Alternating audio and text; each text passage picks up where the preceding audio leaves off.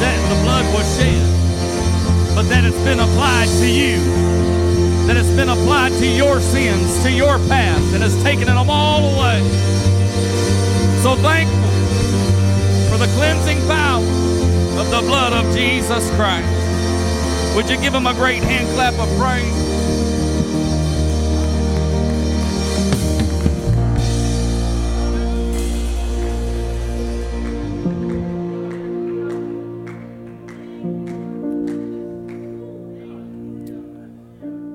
If thinking about what the Lord has done for you, if thinking about all the things you did that he paid the price for so that you could have forgiveness doesn't excite you, I'm afraid your wood might be a little wet.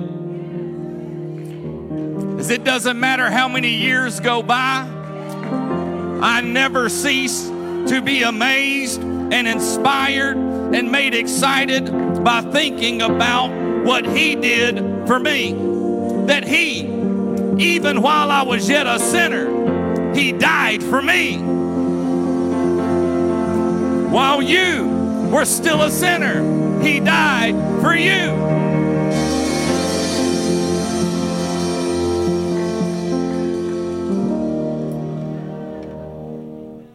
And people wonder why we get excited in church. I know we've got some sports fans in the house and playoffs are going on in the football season, and some of you, your team's still in there and you're rooting for them. You're hoping that they're going to make it all the way and win the championship.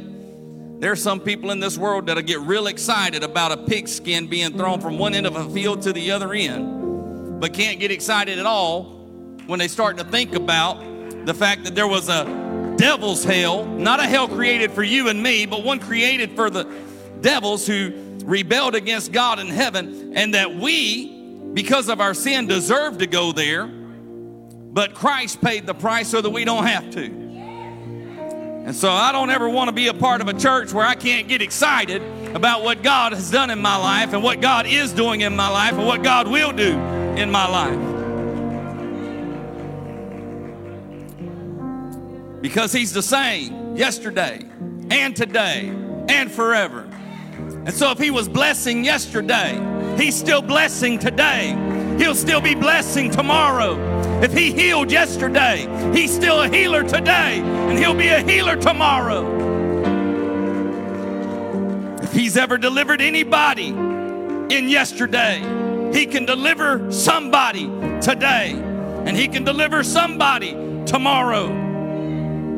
He does not get weaker or frail over time. He gets stronger and more powerful. The more we magnify him, the more we believe, the more that we can set our expectation on what he can do and not on what we can do, the more he can work in our lives. Amen. God bless you. You can be seated. So glad to have each and every one of you here on Wednesday night. My wife and I are happy to be back home. We enjoyed our time away. I'm not going to take away from that, but we are happy to be back home. Rejoice with all of you for what God did here over the weekend. I hope that message on sacrifice challenged you. Hope that Brother Oscar's testimony excited you. Hope you've been telling somebody about it. Because if he did it for Brother Oscar, he can do it for them. Amen. If you have your Bibles tonight, we're going to take our text from Daniel chapter 6. So if you want to turn to Daniel chapter 6, we'll read a few verses of scripture there and kind of lay a foundation for tonight's lesson. We're continuing in our series titled God is Faithful. Has he been faithful to you? I know he has to me. When my actions deserved that he would abandon me, he remained faithful. His grace, his mercy covered my failures. His compassion overcame my transgressions. And I am so grateful for that. Daniel chapter 6, we're going to read verses 1 through 5. And then I'll paraphrase a little bit. And then we will read our focus verse for tonight's lesson. Starting in verse 1 of chapter 6, it pleased Darius to set over the kingdom 120 princes, which should be over the whole kingdom. Now, if you have a King James Bible that puts the phonetics in there, the way it looks like you ought to pronounce it is Darius. But I've said Darius for so many years, I may say Darius again tonight, maybe multiple times. So Darius, Darius, I'm talking about the same fella. Is that all right? Kind of like Pastor the other week, somebody apparently pointed out he was saying Mordecai, putting an extra on there.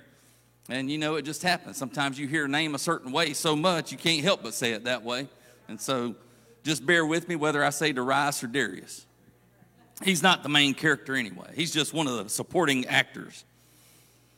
Continuing on, verse 2, and over these 3 presidents, of whom Daniel was first, that the princes might give accounts unto them, and the king should have no damage. Again, Darius decided to set princes over his kingdom, 120 total. And over those 120, he set 3 others to kind of be the ones that they would report to. And Daniel was among those. In fact, it says, of whom Daniel was first.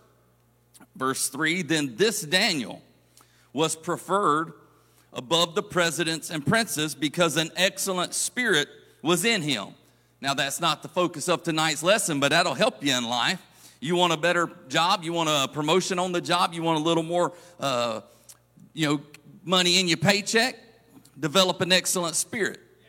And tonight we're going to talk about how Daniel got that excellent spirit, but the way he rose in the kingdom was because he had an excellent spirit. And the king thought to set him over the whole realm. So King Darius is thinking about making Daniel over all the princes and making him basically, the vice president, as you would in our country, with him being the president. But I don't know what you'd call that beside a king. Verse number 4. Then, when King Darius thought to set Daniel over them, then the presidents and princes sought to find occasion against Daniel concerning the kingdom. But they could find none occasion nor fault, for as much as he was faithful. Another key.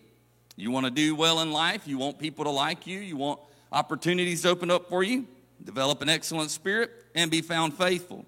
Neither was there any error or fault found in him.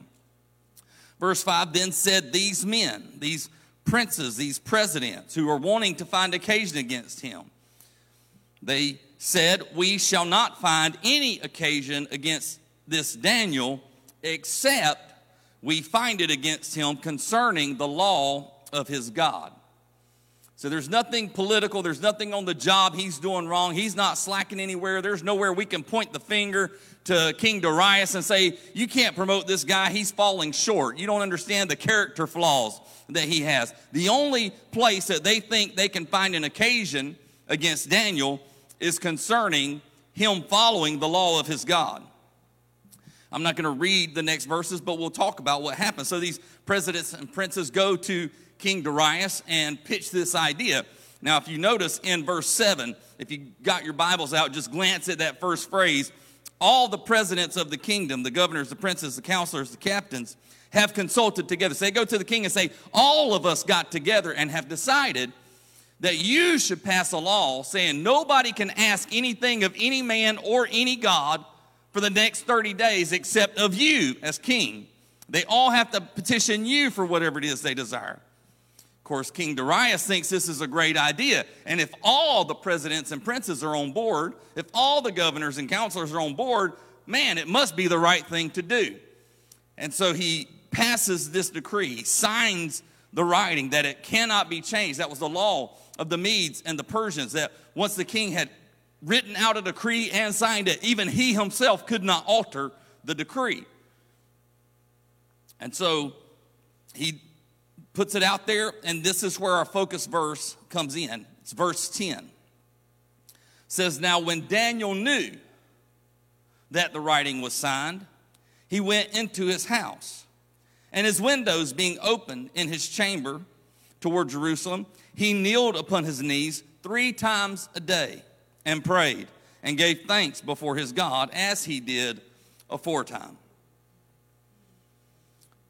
So they pitched the idea that we're all in this. Daniel obviously was not part of that conversation. He wouldn't have agreed to promote such an idea. And even knowing that the decree had gone and knowing the penalty that was written into the decree, that if you violate this, you will face death. You'll be thrown into the lion's den. Again, this is not a new story to most of you. I'm not going to pretend like it is, like I'm sharing a story you've never heard before. The penalty is if you violate the decree, you'll be thrown into the lion's den, torn to pieces, killed. There's no appeal. There's no justification. There's no excuse you can make. This is the law that was put into place. And so this is where we're going to take our text tonight. This is what we're focusing on. The truth that we're talking about tonight about God is that God's favor in my life is not dependent on ideal circumstances. I mean, when things are going good, we might feel like God's favor is there, right? Man, God's just smiling on me right now. But when things aren't going so well, that's not an indication that his favor has somehow left you. And so the truth for my life, knowing that God's favor is not dependent on ideal circumstances, the truth for me is that I will trust God to deliver me even from my trials. From those times when I'm thinking, maybe I did something to upset him. Maybe, kind of like Job. What did I do? Could you just tell me what I did wrong here? I don't remember really messing up, but the things that have happened, I must have really messed up here. Could you just show me? And that's why, we feel that same way. It's not an uncommon feeling that when things are not going great and circumstances are not ideal, that we begin to think maybe God's favor's left me because I did something wrong. Sometimes life just happens, amen? And so tonight we're going to talk about Daniel standing tall on his knees. Standing tall on his knees. Would you pray with me and just ask the Lord to speak to us tonight through the remainder of the lesson?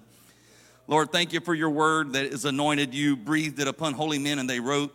We open our hearts and minds to you tonight and ask that you would open our understanding. Help us to get a glimpse of something maybe we've never seen before. Let it inspire us and empower us and encourage us in a way that we've never experienced before. Lord, help us to, just as Daniel was an example for us, learn to stand tall on our knees, learn to be faithful and have an excellent spirit regardless of the circumstances in which we find ourselves. We ask it for your glory. We ask it in Jesus' name. Amen.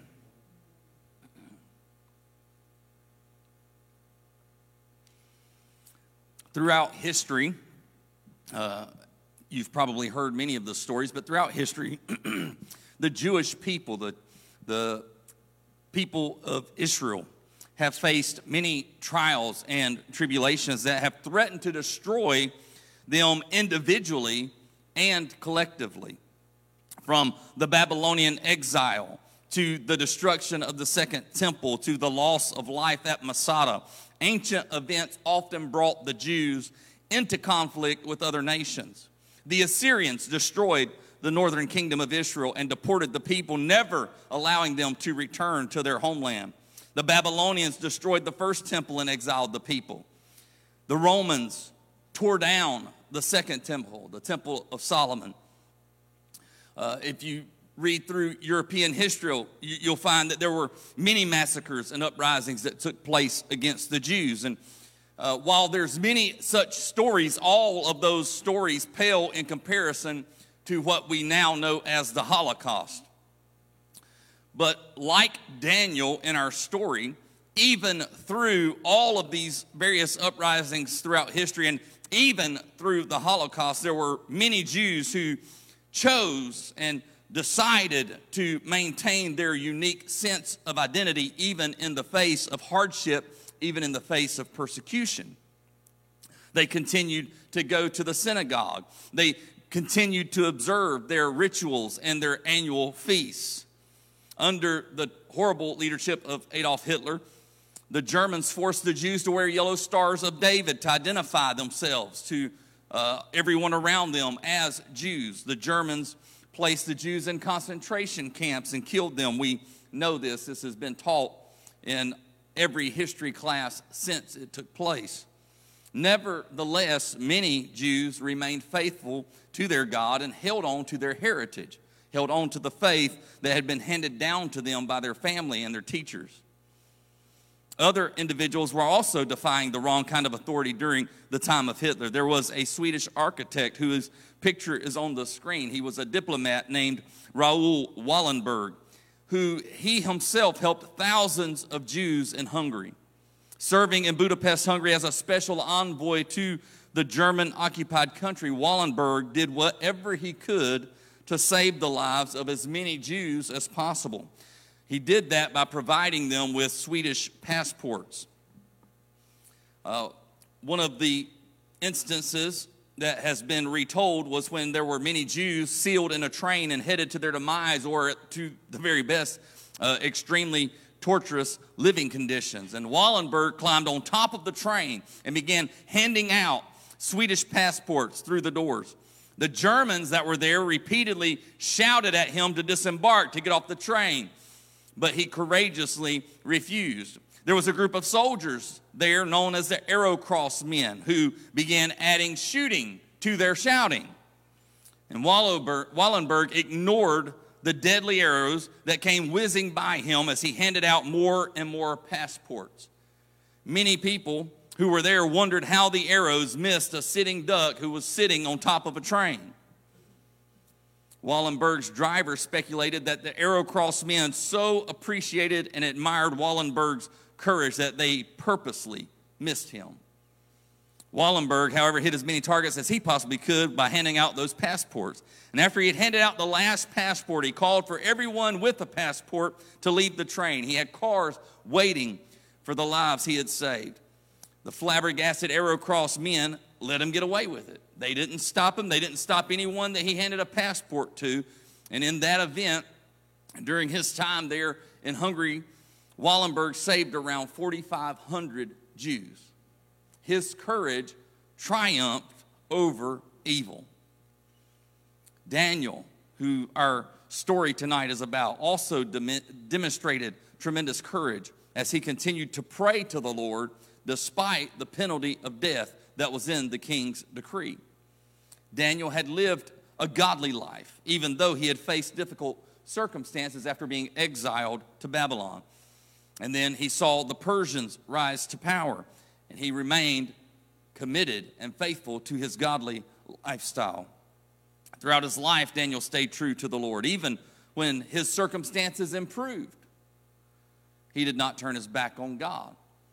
Sadly, there are some people, I've known a few, you may have known a few, who it seems like they can't live for God unless they're in a crisis. I mean, if their world's falling apart, they're here, they're praying, they're seeking God. But the minute God answers prayer, a job opportunity opens up, blessings begin to pour in, you look around, you're like, where's so-and-so? I haven't seen him in a while. But if another tragedy strikes, they'll be right back on the pew. And it blows our minds, those of us who, even in our imperfect best, even though we continue to fall down, we continue to get back up. And we just can't understand how, when God blesses you, God answers your prayer. How in the world can you walk away then? You got more to be grateful for. You got more to be thankful for. You got more to praise Him for. You got more reason to seek Him, to walk with Him, to get to know Him more. And yet some people just seem to be the opposite. If God answers my prayer, great, I've got it again. Okay, I'll take it from here. But Daniel wasn't like that. Even as his life improved, even as he rose in higher and higher levels of influence and power within these kingdoms, he never turned his back on God. Daniel could have taken the easy path to success in the Babylonian Empire. He could have. The doors opened. He could have at any point chosen to take a less conspicuous path, a less abrasive path even. He could have chose to try to blend in a little bit. He could have chose to compromise just a little and not stand out so much, but he chose to be as godly as he possibly could be in the face of all who were watching. As one of the first deportees during multiple exiles of Jews to Babylon, Daniel faced the very difficult decision of whether he would remain true to godly values or obey all of the new influences that surrounded him. Daniel chose to be faithful. And I hope that you and I will always find the strength to do the same. There was an opportunity to demonstrate his faithfulness presented very early when Daniel and his friends refused to drink the king's wine or eat of the king's meat. Perhaps enjoying the king's fare portrayed a level of friendly alliance with the king that they found unacceptable, or it could be that the Babylonians had made meat offering and poured out a drink offering to their idols, and they refused to partake of anything that had been offered to idols. Whatever the reason, either way, Daniel and his friends asked to eat vegetables and to drink water. Of course, the person in charge of the Hebrew boys feared that they wouldn't do very well and that he would be called into question. But Daniel convinced him to just, test us. Give us 10 days. Let us do our way 10 days, and if we look bad, then we'll yield at that point. Well, at the end of 10 days, Daniel and his friends looked better than those who had been eating the king's meat and drinking the king's wine. So the guy in charge let them keep doing it. Again, they chose to be faithful to God. God showed up and was faithful for them. He didn't let them go looking all weak and wore out and ragged. He made them look well-favored, well-fed, so that they can continue to walk faithfully before him. Later in the book of Daniel, in chapter 2, they faced the difficult task of being asked to interpret a dream, even though King Nebuchadnezzar couldn't even remember the dream. Now, that's a hard task. I mean, if you tell me some details, maybe I can make up a reason, right? Make up a story. That's what the magicians wanted, the ones that Nebuchadnezzar first called. Well, tell us what it was, and we'll give you an answer. We'll tell you what it means, but you got to tell us what the dream was. Well, Nebuchadnezzar couldn't remember it, and so he was going to kill everybody. If you can't tell me the dream and its meaning, I'm going to kill all of you. So Daniel, confronting his own death in that situation, as well as the demise of his friends and the slaughter of all the wise men or magicians of Babylon, Daniel asked King Nebuchadnezzar for a little time. Well, give me some time to pray. I don't have the answer, but God has the answer. If you just give me some time, maybe he'll give me the answer. And so Daniel prayed to the God of wisdom, and God answered Daniel. Daniel tells King Nebuchadnezzar the interpretation of his dream. And as a result, the king advanced Daniel and his three friends, Shadrach, Meshach, and Abednego, in the Babylonian kingdom. And so it's not long into the book of Daniel, as you read, that you come to see that Daniel realizes his success, the secret to his success, the secret to his rise, the secret to his influence was prayer. But in the story we're reading tonight, that ace he kept up his sleeve just might turn into a wild card if his colleagues have their way. Daniel's life was built upon the success of his prayers. It was due to his consistent prayer life that Daniel developed an excellent spirit. So if you want to know how you can develop an excellent spirit, start with prayer, consistent prayer. The Lord deemed the words of Daniel's mouth and the meditations of his heart acceptable. And as a result, he gave Daniel a wonderful attitude. Now, there's an old saying, and most of us have probably heard it, that our attitude determines our altitude. In other words, the better your attitude, the higher you can go. And the worse your attitude, the lower you will end up going. And we've probably all experienced some of both of that. We've had those times when our attitude was pretty good and everything seems to keep getting better and better. And there's been those times that we started with seeing our attitude start to drop and things seemed to get worse and worse, and our attitude got worse and worse, and things got worse and worse. And so that's a well-known saying, and it's proven true, that we can always fly higher when we act appropriately, when we maintain the right attitude. Now, nothing could be truer in a king's court than your attitude matters. I mean, one wrong word, one wrong facial expression, one wrong reaction could mean either demotion, imprisonment, or death. It was serious business. The book of Proverbs provides a great deal of advice to young people on how to properly conduct themselves in the palace. So if you read through the book of Proverbs, you'll see that quite often.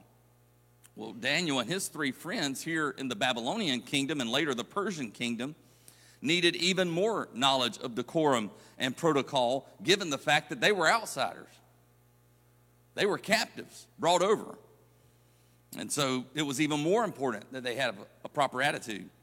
And Daniel's attitude had determined his altitude as he rose to be in one of the most prominent positions in the kingdom, one of the three princes who governed all the other of the 120, and was in line in the king's mind to become the one that was over all of them. And so his attitude had opened up those opportunities. He had achieved such high altitude by humbling himself down in prayer.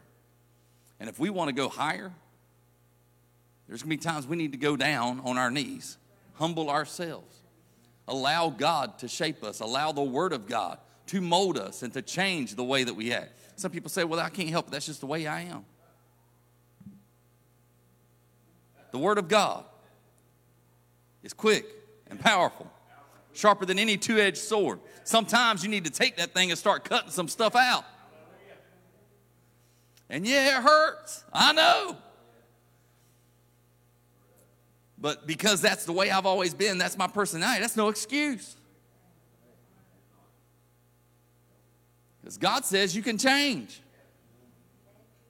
I mean, this book is full of people who had to change. Right? People who had bad attitudes had to get good attitudes. People who were hopeless had to find hope. And so Daniel found that the secret to changing his attitude and elevating his attitude so that he could elevate within the kingdom was by humbling himself in prayer. Despite his prestige in the kingdom, Daniel knew his success came from God. He didn't credit the kings for his success.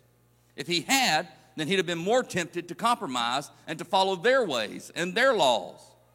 But he recognized my success has come from God. And so if I want continued success, I'll continue to follow the laws of my God.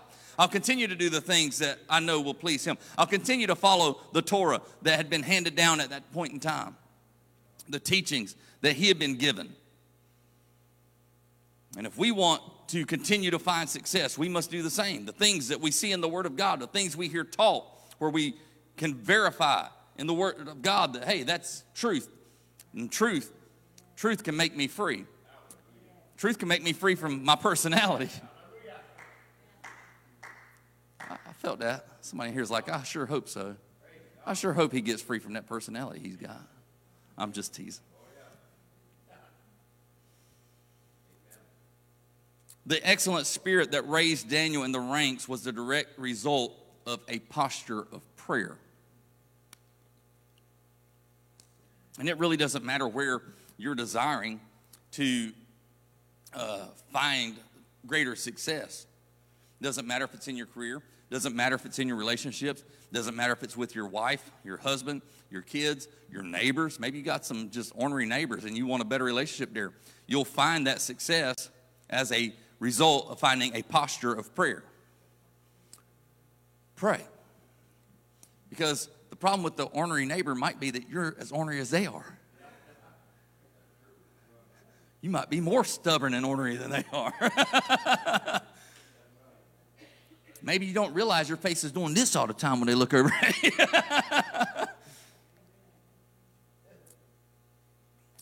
God poured out his favor on Daniel. He didn't withhold. He opened up doors and continued to pour out his favor. Why? Because Daniel was faithful. Most remarkably, God continued to support Daniel throughout changing circumstances. Daniel chapter 5 tells the story of Daniel prophesying that the Babylonian Empire would give way to the Persian Empire. Many of you, if you've read the book of Daniel, are familiar with this passage. This is Nebuchadnezzar's son who has a vision of a hand writing on the wall. Mene, tekel, upharsin. I can't say it right. I'm not, but it's close. Let me hear you say it. But basically, Daniel told him, well, what it says is you've been weighed in the balance. You've been found lacking, brother. Like, your dad was puffed up, but at least eventually he humbled himself. You've been more arrogant than he ever was. And so the Babylonian Empire is going to give way to the Persian Empire. And that very night that Daniel interpreted the writing on the wall, that night that prophecy was fulfilled. And that is when King Darius of the Persians takes the throne. Many historians believe that the Persians diverted a river that gave them easy access to come in and attack and conquer the Babylonians. Daniel not only survived in this situation, but he also thrived. Just as he had risen in power in the Babylonian Empire, even so God raised him above other leaders in the Persian Empire. Although the laws, the customs, and the rulers were different, Daniel relied on the steadfastness of his relationship with God to navigate those differences. Everything else could change. The king could change. The customs could change. The laws could change. Society could change. The type of people that are around him can change. The attitude of the people around him can change. Everything could change as long as Daniel's connection to the Lord remained strong. And as long as he and his relationship to God through prayer remained strong, the favor of God continued to lift him up, to elevate him. As we read the story of Daniel, it stands as a strong example of faithful obedience. Faithful obedience in all kinds of circumstances. It also serves as a strong example of the blessing that comes from faithful obedience. We must remain faithful in the midst of changing and sometimes difficult situations. Like Daniel, we might face a corporate takeover at work, and it brings in new people, new policies, new leaders. And in those circumstances, we may fear losing our job or wonder if we can manage the challenges that we will face. Well, Daniel's life gives us strength to face those situations. It's an example we can turn to. And although we can't see everything in front of us, we have a God who goes before us. He sees the end from the beginning. Nothing takes him by surprise, which is why if we will humble ourselves and we will maintain relationship with him, he already knows the turns you need to make. He already knows the response you need to have. But the only way we're going to have that right response is if we're in prayer. Amen? All the great things that God has done for us, we need to remember. We need to hold on to those things. We need to cherish those things. And instead of casting our cares on tomorrow, we need to cast our cares on the Lord. Instead of casting all of our cares and letting tomorrow be a worry to us, bring anxiety on us, cast those cares on God. Take them to God. Tell him what you're feeling. Tell him what you're facing. Tell him what you're not sure about. Tell him where you need wisdom. That's what Daniel did. God has proven faithful to us during difficult times. Daniel remembered all the ways God had walked with him from Judah to Babylon. He remembered how he rose under King Nebuchadnezzar. He remembered how he continued to thrive under King Belshazzar, Nebuchadnezzar's son. And he remembered how he had been rising even in King Darius's Persian empire. Perhaps when he prayed, Daniel testified of the goodness of God and thanked God for salvation and deliverance continuously, as we should. We have a video tonight. Brother Shaw, if your team will play. Bible says, now it shall come to pass if you diligently obey the voice of the Lord your God, to observe carefully all his commandments, which I command you today, that the Lord your God will set you high above all nations of the earth. And all these blessings shall come upon you and overtake you because you obey the voice of the Lord your God. That's found in Deuteronomy 28, 1 and 2. So what's the connection between obedience and blessing? Well, sometimes when you do the right thing, even though you've been faithful, you face trauma and trouble. In Jesus' parable about the house built on the rock and the house built on the sand, both houses experienced severe inclement weather. The fact that we may live for God and walk in his purpose doesn't exempt us from trauma in life. Jesus was very forthright about this. He said, these things I have spoken to you, that in me you might have peace. In the world you will have tribulation, but be of good cheer. I've overcome the world. Sometimes it gets noisy around us, though. Years ago, I bought an old car from my dad, just a junker for me to drive while we had a little nicer car for the family. It was a wood panel Chrysler LeBaron station wagon, and this was the epitome of embarrassment. It was a vehicle we laughingly referred to as a hoopty. So I'm driving down Goodman Road in South Haven, Mississippi when I stop at a light. All of a sudden, my hoopty starts making a terrible sound. It begins clicking and clacking and hacking and coughing, and man, I thought I was breaking down right there in the middle of a busy intersection. I look at the dashboard as if I would know what to check. There are no gauges, only what my dad used to call idiot lights. If you've waited to take care of your vehicle long enough for the warning light to illuminate, you're an idiot. That was the explanation. No lights were on. My car was not running hot. I could not figure out what the problem was. I began trying to guess what the repair bill would be. Would it be $300? Would it be $500? Would it be $1,000? Should I just get rid of the vehicle? Then the light turned green. My troubles drove away and left me still trying to gather my wits. When the light turned green, the horrific noise ceased. I realized it wasn't me at all. My station wagon was fine. It had been the dilapidated gray primer pickup with the door that didn't match that had been idling next to me at the stoplight.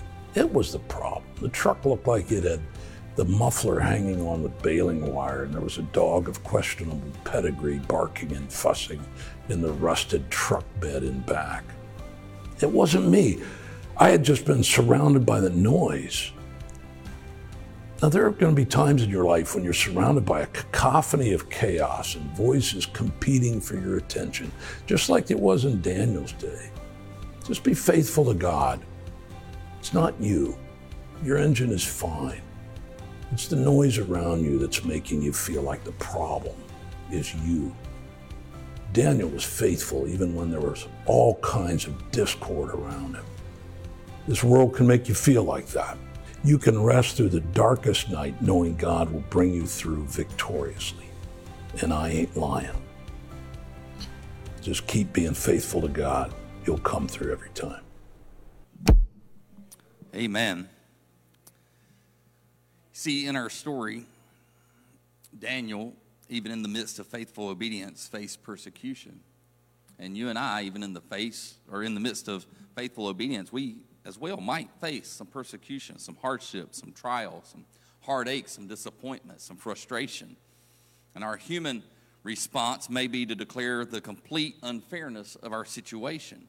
We have no idea why on earth we should be punished, especially when we feel as though we've done everything in our power to do what is good, acceptable, right, and pleasing in the sight of God.